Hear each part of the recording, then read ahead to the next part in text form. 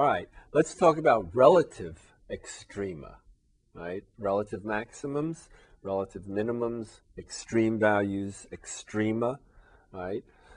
All right, what we're dealing with here is a situation maybe like this, all right, where we have a curve that looks like this, so that this point, right, while it's not a maximum, right, certainly these points are higher, in its neighborhood, it is, right, in its neighborhood, it is the highest point. It is the maximum. We call such situations relative maximum, okay?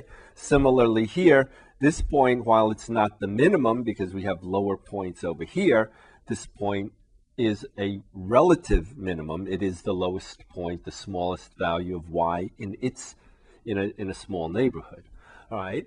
So a relative maximum,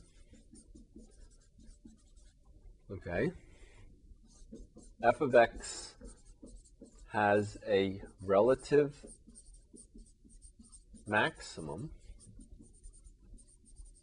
at x equals c if there is an open interval AB, okay, with C in the open interval, okay, and f of c, now we're talking about maximum, so f of c is what? Greater than f of x for all x in the interval. I'll just say it that way. All right?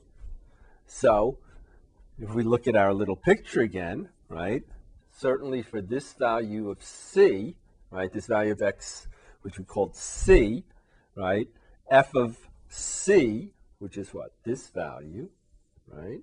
This is f of c, right? This is bigger than all the values, right? We could have this as a and this as b, right? So that certainly within this interval, right? Within this interval, f of c is greater than f of x for any other points in the interval, all right? Similarly, for the minimum, right, f of x has a relative minimum, okay, at x equals c if it's the same thing really, except what? If there is an open interval AB with C has to be in the interval, okay, and this time we're talking about a minimum, so what? F of C is less than f of x for all x in the interval. Okay? So now we've defined relative maximum and minimum.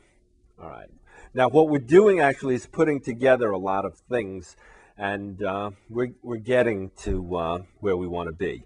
But it's a little bit of a process. We have one more thing that we have to take care of before we actually start finding extrema. Right? What are extrema? Remember, maximums and minimums. All right? So just hang in there a little bit more. Okay.